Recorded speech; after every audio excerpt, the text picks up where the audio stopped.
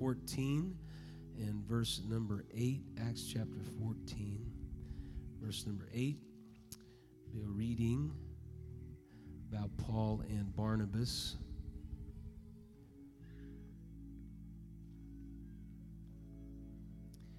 And their ministry in Lystra on their missionary journey. Acts chapter 14, verse number 8. If you have it, say amen. Praise God.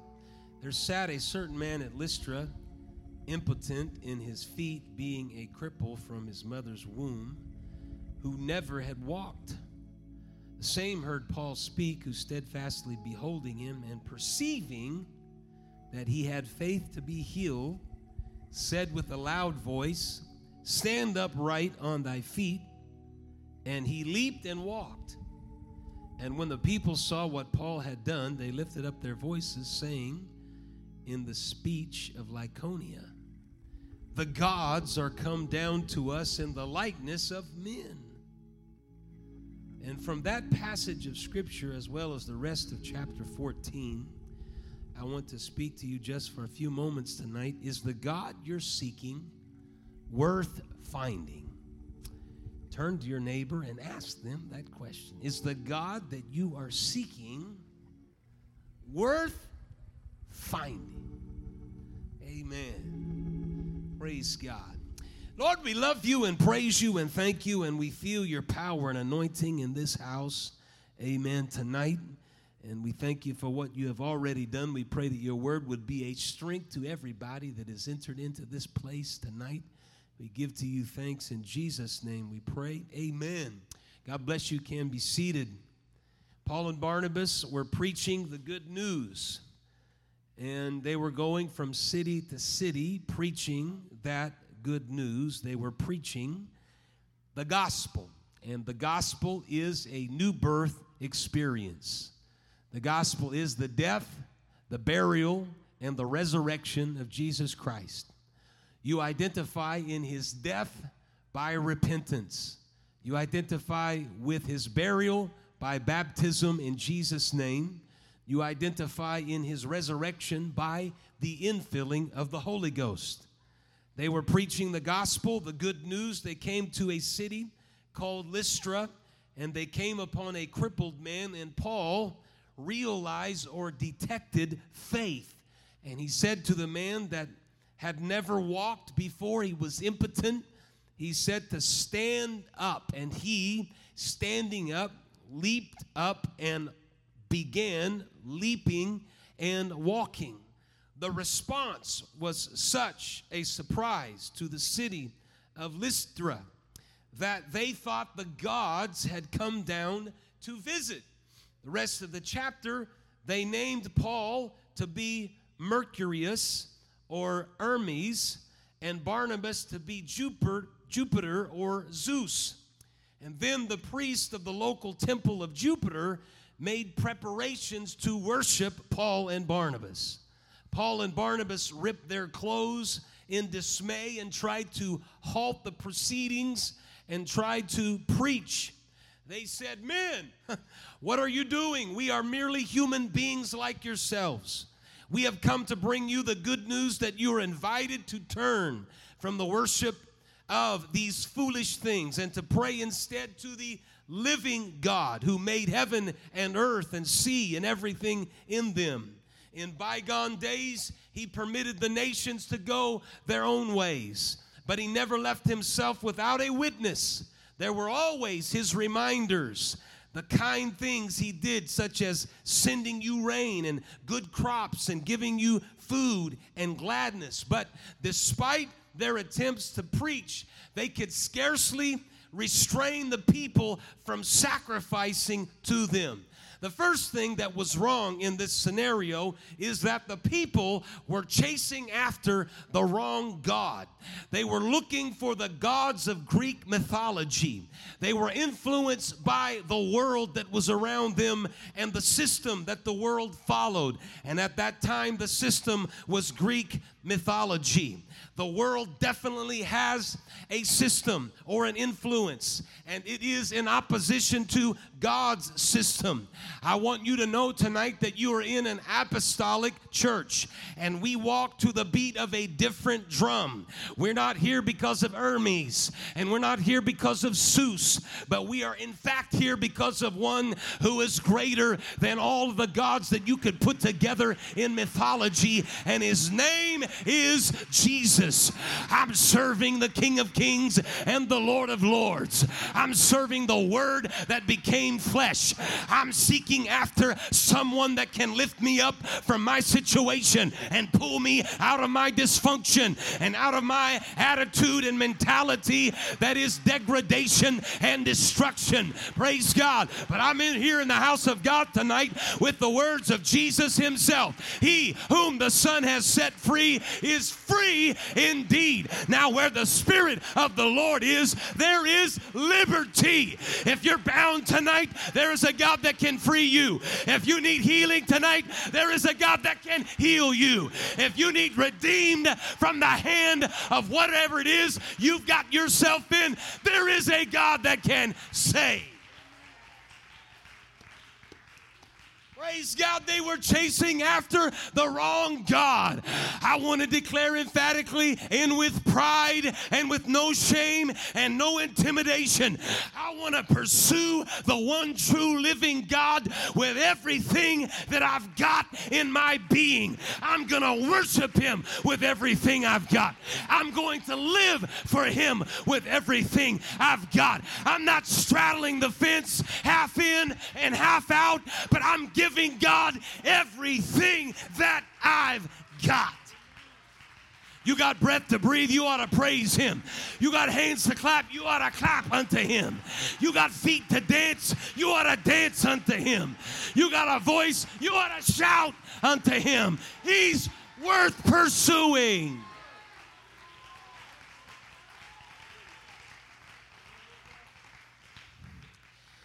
Greek mythology is the body of stories belonging to the ancient Greeks concerning their gods and heroes.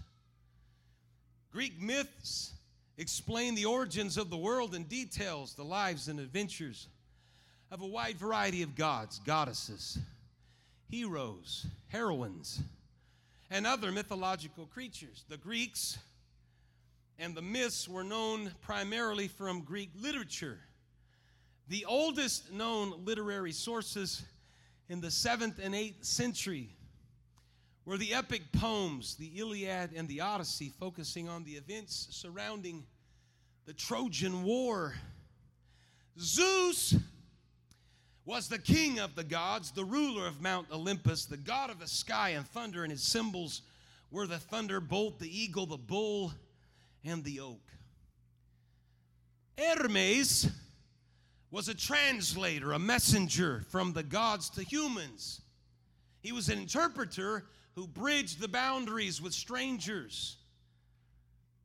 He gives to us our word hermeneutics for the art of interpreting hidden things. He was one that was a traveler who crosses from one level of experience to another. He was the literature and poets. He was of athletics, of weights and measures, of invention, of commerce in general, and of cunning, of thieves and liars. Hermes was an inventor of fire, and he was believed to have invented many types of racing and the sport of boxing. Therefore, he was the patron of the athletes, the patron of the athletes. According to prominent folklorist Meletinsky, Hermes was a deified trickster. He was a modern trickster of gods, even of other cultures. These people were chasing not because of their purpose, but just because they were never introduced to anything better. And so they were pursuing after these foolish things. They were devoted to gods that could deceive them and trick them. That was part of their personification. I just want to stop right here and say this emphatically. God will never deceive you or trick you or manipulate you into something. He extends an invitation to you. of Calvary and the power of Calvary, not to do some kind of bait and switch. Praise God. But when you get who he is, you get all that he is, and he's not manipulating, coercing you, deceiving you. Praise God. He's providing to you what you're looking for, and he doesn't pull the rug out from underneath your feet, but he gives you a foundation, and he gives you a strength, and he gives you something to stand upon. The gods that they were chasing were superficial. And our world seems to value those kinds of gods. The rich young ruler chased after the superficial god of money. King Agrippa, when presented with truth, chased after the superficial god of power. Countless addicts chase after the god of the superficial, the god of the high, the trip, the buzz, and the challenge. But I want to declare to you tonight that those gods are anemic and they're lacking. If you really, really want a supernatural high, just get close to the King of Kings and Lord of Lords and know and understand what the empowerment of the Holy Ghost is. Because when God fills you with the Holy Ghost, the Bible says you shall receive power after that the Holy Ghost has come upon you. I don't need some acid tripping thing carrying me out somewhere on a heroin ride. I don't need some coke thing that ends up addicting me, but I do need the power of the Holy Ghost in my life that elevates me, strengthens me, gives me the ability to work in the kingdom of God. That's the supernatural high that I'm looking for.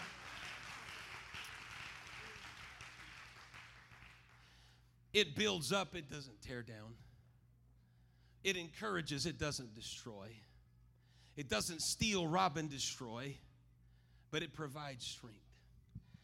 The search for a God cannot be found in the foolish things of idolatry. The Old Testament understood this. The worship of something in the Old Testament that was created was opposed to the worship of the Creator himself. There were many references in the Old Testament regarding this. This shows that idolatry probably was the greatest temptation our spiritual forefathers faced. While we find bowing down to a statue no temptation, they apparently slipped in this idolatry over and over. And it was primarily because the God of the Old Testament was not seen. He was a spirit. And the nations around them worshiped these figurines, and they propped them up, and they established them. They created groves. They made temples to them. They brought in temple prostitutes. It was all connected to agriculture. And so you paid obeisance to these idols. The children of Israel were not supposed to follow an idol. And so idolatry was constantly their temptation. So serious was this sin that there was a prohibition against making and worshiping images, and it was included in the 10 Commandments. In Exodus chapter 20 and verse 4, you shall not make any idols, no images of animals, birds, or fish. You must never bow or worship it in any way, for I, the Lord your God, am very possessive. I will not share your affection with any other God. In the New Testament period turned the physical representation of an idol and started using it as a concept. And the concept was, you may not be actually bowing down before a statue, but if there are things that replace God in your life or in the mind of a worshiper of God, then that can become idolatry. This is why Colossians chapter 3 and verse 5 says, mortify therefore your members which are upon the earth, fornication, uncleanness, inordinate affection, evil concupiscence, and covetousness, which is idolatry. We must understand here tonight the vicious nature of idolatry. While I may not make or bow down to a statue. I have to be constantly on guard that I don't let anything come between me and God, because God ultimately should take the first priority in my life, not something else. I'm coming to church every time the church doors are open. Why? Because I'm placing a priority on serving God, and nothing is going to come between me and God. I pay my tithes and offering. Why? Because my first priority is to understand that everything comes from God, and that is the first priority.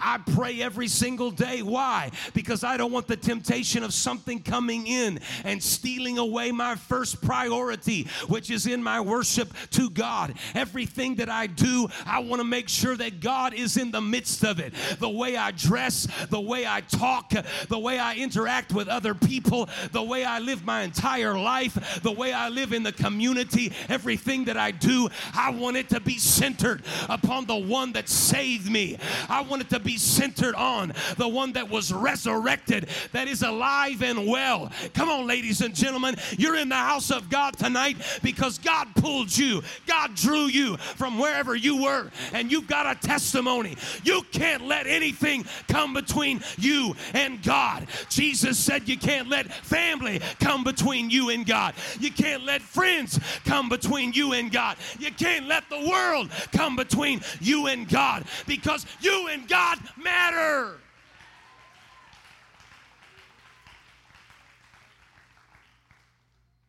When you make something so important that it steals your time with God, you become like the people of old that wandered into the realm of idolatry, and it is a dangerous and deceitful sin. Because it is deceptive. Because when you seek it and you finally catch it, it leaves you empty. Man, I want to say this emphatically. Pursuing after money and thinking somehow that you're going to be happy when you get a lot of it, that doesn't make you happy. There's a deception to that. If that were the case, then very successful people would be happy. Pursuing after vanity, thinking somehow if you can grasp that, it's very deceptive. At some point, you're still going to try to pursue vanity, and everybody else is going to know you're far from where you want to be, and everything that you're doing is a deception and a manipulation. How about being who God called you to be? How about being satisfied with what you have and content with what you have? That's where you're going to find happiness and the welfare of humanity, because these other things are fleeting and they're deceptive. And when you think you finally catch it and you've arrived, then you realize you've been playing the devil's game, and he laughs at you and he mocks you. And some of you are in this place because you end up in jail, prison, dysfunction, bondage, addiction, and a whole host of a lot of other things, crazy relationships. But thank God there was a God that said, I want to introduce you to something that is better. I want you to experience my mercy. I want you to experience my love and my grace that can build you up and establish you and give you what true joy is and true contentment is. I've been to Peru. I've been in churches where you can see through the slats and you can see people looking at you through the slats. And the cats are wandering back and forth. The church that we went to in Peru was below the river floodplain. So at certain times in the years, the river would flow through the church. Those people would make their way to the church. I stepped across a ditch. I thought it was a ditch of running water to step down into the church. It wasn't just running water. It was the sewage going by. I was in amazement as I stepped into the sanctuary, and a small little sanctuary, if you want to call it that, a lean-to that you could look through. It's crazy. If it rained, we would have gotten completely drenched and wet. But those people that came into that building came in with the attitude, I may not have a whole lot. I don't have a whole lot in my hands of monetary, material things. But the one thing that I do have is a walk with God that is greater than anything else. It put me on my face.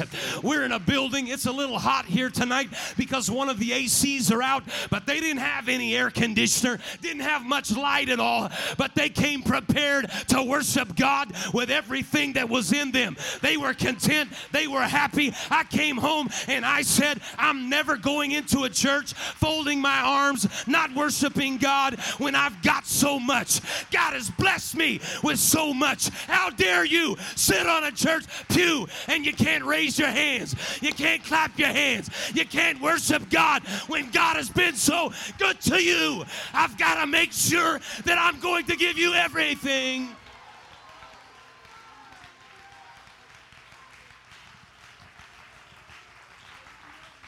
I'll tell you what you ought to do. You ought to praise him to the amount that he's blessed you. If he's blessed you, you ought to let the world and everybody else know, I'm blessed of God.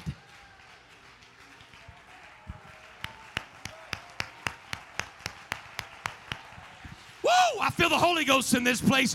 You drove a car here. You got clothes on your back. You're not hungry. And why shouldn't we praise God with everything that we've got? Come on, somebody lift up your hands and magnify the Lord for a moment right here.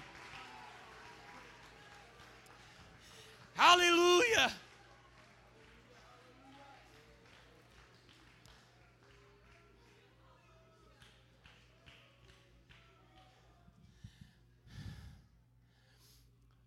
You can be seated. When you make something so important that it steals your time with God, you become like the ancients that worship idolatry. Is the God you're seeking worth finding? Houses, lands, cars, people, popular heroes, fame, reputation, hobbies, pride, and even deeds done in the name of the Lord. Is the God you're seeking worth finding? Colossians said, if you then be risen with Christ, seek those things which are above, set your affection on things above, not on things on the earth. Matthew says, seek ye first the kingdom of God and his righteousness. And then chapter 6 and verse 19 of Matthew, lay not up for yourselves treasures upon the earth where moth and rust consume and where thieves break through and steal, but lay up for yourselves treasures in heaven where neither moth nor rust doth consume and where thieves do not break in through nor steal. For where thy treasure is, there your heart will be also. Be on guard of what dominates your time. Be on guard of what dominates your time. I'll just interject this morning I was preaching about a book that I'm reading talking about the coddling of a generation trying to do helpful things that actually are harming them. And one of the key elements in a new generation is the amount of social media that is consumed. And the book notes primarily it's more difficult for girls than it is boys. Because the images that girls see on social media, there's such a fixation on presenting something that's not reality, it's an illusion, that becomes very much an emotional disturbance to people that are consuming too much. And I thought this was fascinating because it said from studies that have been presented, the amount of time social media ends up taking an adverse, negative reaction is about 2 hours a day. 2 hours a day. More than 2 hours a day, more problems, more dissonance, more anxiety, more depression. Now, some of you are sitting there and you're saying, 2 hours, that seems like a lot. You better examine how much time you're spending on your phone every single day. It'll give you a report. Your time spent was up a certain amount. Praise God. Anything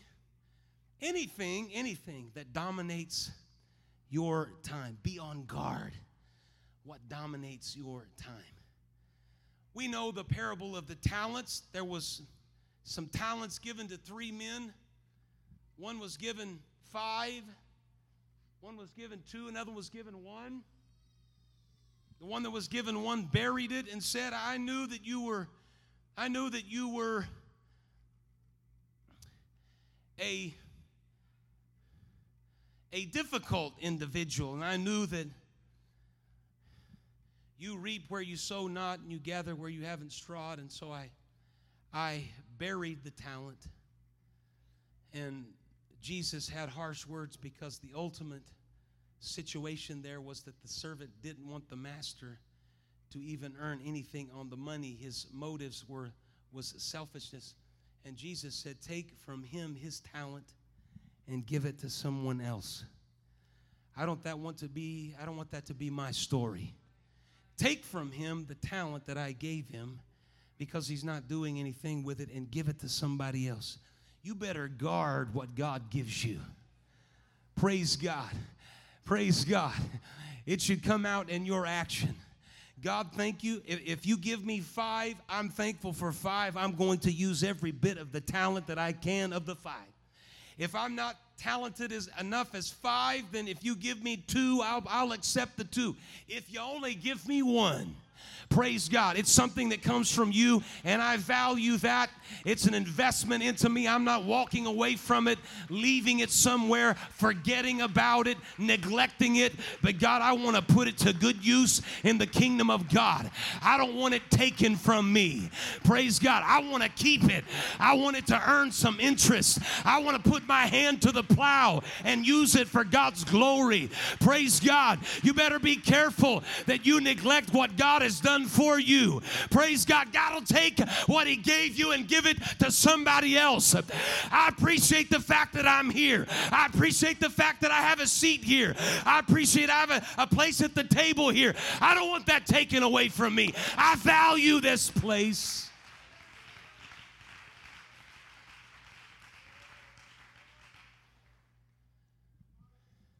It seems to me that the gods of this world, when caught or when sought, enjoy revealing their true nature to those deceived. They gloat, and it becomes buyer's remorse. I would have never started down this trajectory if I had only known. Praise God. We better have church like we're having church. If people come in here and think we're crazy and nuts, let them think we're crazy or nuts. I'd rather us be having a good time in this place than a young person say, you know, I'm not going to go to church tonight. I'll go party somewhere else. And in one moment's time, experiencing and sampling some of the things that happens in some of those parties, to end up addicted to something that looked like fun, but on the end of it is nothing but destruction. We better have high church in this place where people can receive the Holy Ghost. Hallelujah. We baptized somebody this morning in Jesus' name. The altars were full of people. Every time we come to the house of God, this should be what happens. Praise God. It should be the norm. It should be the norm. Not out of place, but the norm. You know why? This is a Holy Ghost party. I'm coming to the house of God for a celebration of what God does, and he does miraculous things. Praise God, the God worth catching. Paul and Barnabas deflected the praise to God. It's not about us. You're worshiping Zeus and Hermes. It's not about Hermes, and it's not about Zeus. It's about God. We're not gods. Don't worship us. We're not gods. Don't sacrifice to us. We're trying to point you to the God of gods, and his name is Jesus. This was the same Paul that stood in Mars Hill, and he said, men of Athens, I perceive that in all things you are too superstitious, for I passed by and beheld your devotions. I found an altar with this inscription, to the unknown God, whom you therefore worship. Him I declare unto you, God that made the world and all things therein, seeing that he is Lord of heaven and earth, dwelleth not in temples made with hands, hands, neither is worshipped with men's hands as though he needed anything, seeing he giveth to all life and breath and all things. And then he said that they should seek the Lord, if haply they might feel after him and find him, though he be not far from each and every one of us. Paul said you need to seek him, and when you seek him, you'll find him, because he's not far from you. Praise God. All you have to do is lift your hands and say, Jesus, I'm seeking you. I guarantee you, you'll find him, because he dwells and inhabits the praises of his people. He cannot but get into the midst of somebody that says, Lord, I'm seeking you. I want to find you. When you seek him, you can find him. Zacchaeus climbed up in a tree and found Jesus. The woman with the issue of blood fought her way through a crowd and found Jesus. This lame man in the beginning that had enough faith found Jesus. To find him, you've got to seek him. The psalmist said, as the hart panteth after the water brooks, so panteth my soul after thee, O God. My soul thirsteth for God, for the living God. If you're going to find him, you've got to seek him. I'm talking to you tonight about, is God you're seeking worth finding? I want you to know that when I sought him, I found him. And when I found him, it was worth every single thing that I sacrificed and laid down. It was a treasure hidden in a field. It was a pearl of great price. I found something of value.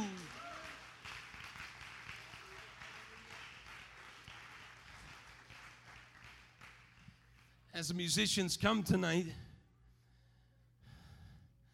if you're bound, start seeking after Jesus. When you seek him, you will find the God of deliverance. He took the shackles off my feet. If you're a prisoner, start seeking after Jesus. When you seek him, you will find the God of freedom and liberty. Once like a bird in prison, I dwelt.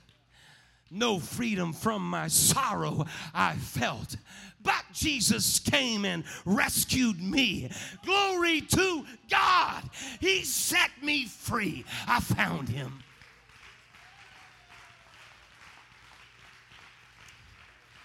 If you're weary, start seeking after Jesus. When you seek him, you will find the God of strength. They that wait upon the Lord shall renew their strength. God knows how to bring strength to you. If you're seeking him, you can find him. If you're suffering, start seeking after Jesus, because when you seek him, you will find the God that brings healing. And his word says, by his stripes we are healed. Anyone need healing in the house of God tonight?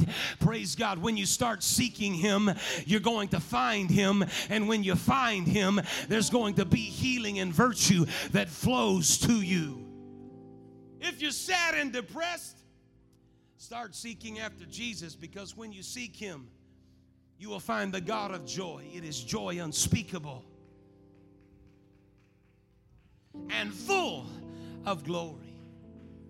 If you're troubled, start seeking after Jesus. When you seek him, you will find the God of peace, because he brings to us a peace that passes all understanding. Praise God. Brothers and sisters here tonight, he is the God worth finding.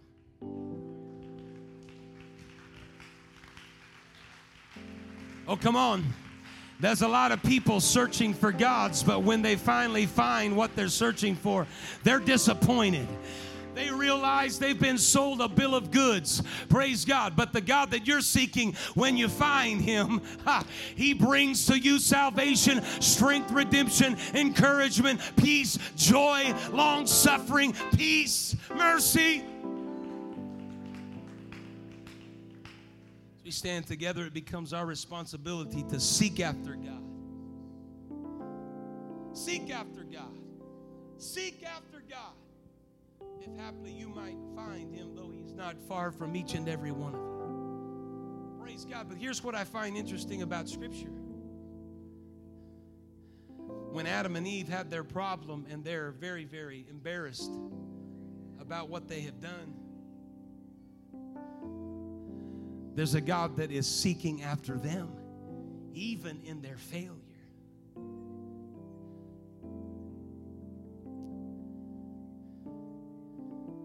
When I read the parable of the prodigal and he starts heading home, I read about the father that starts running down the way. And it brings me to this conclusion. I find it interesting that God is not running away from us as if you can't catch me. But God is pursuing us, if not more than we are pursuing him.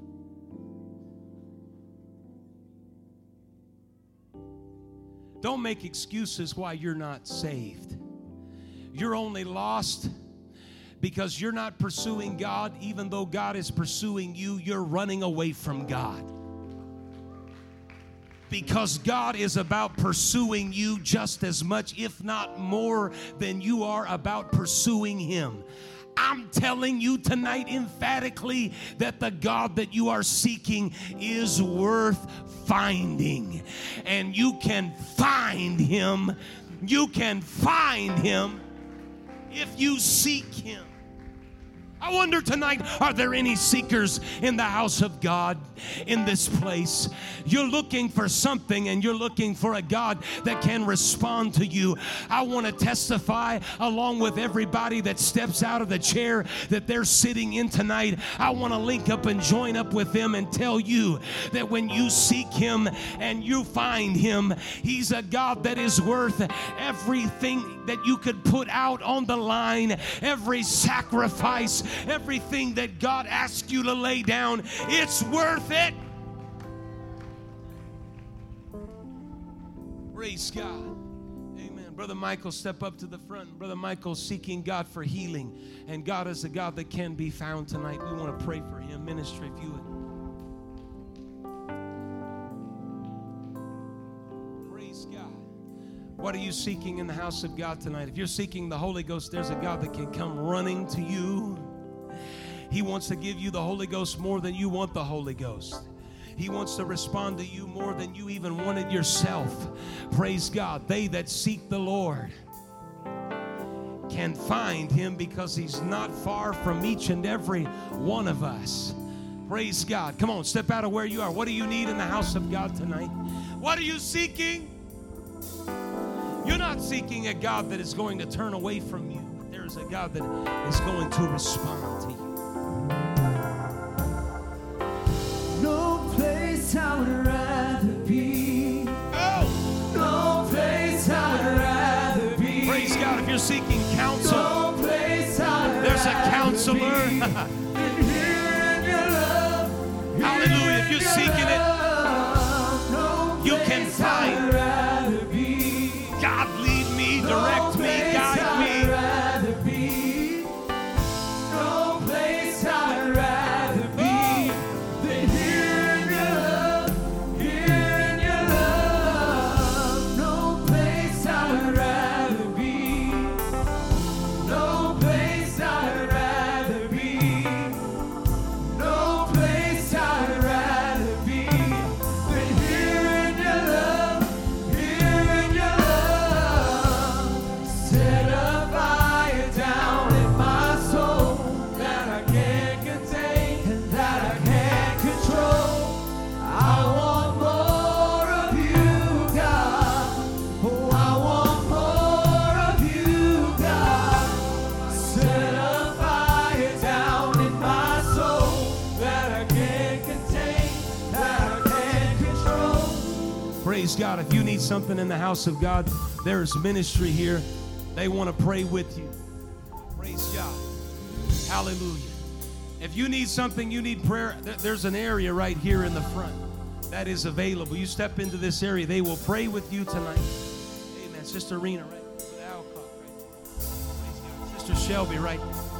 Hallelujah, hallelujah, hallelujah. Praise God, praise God, praise God. We're seeking you, Lord. We're asking for your healing, your ability, your anointing.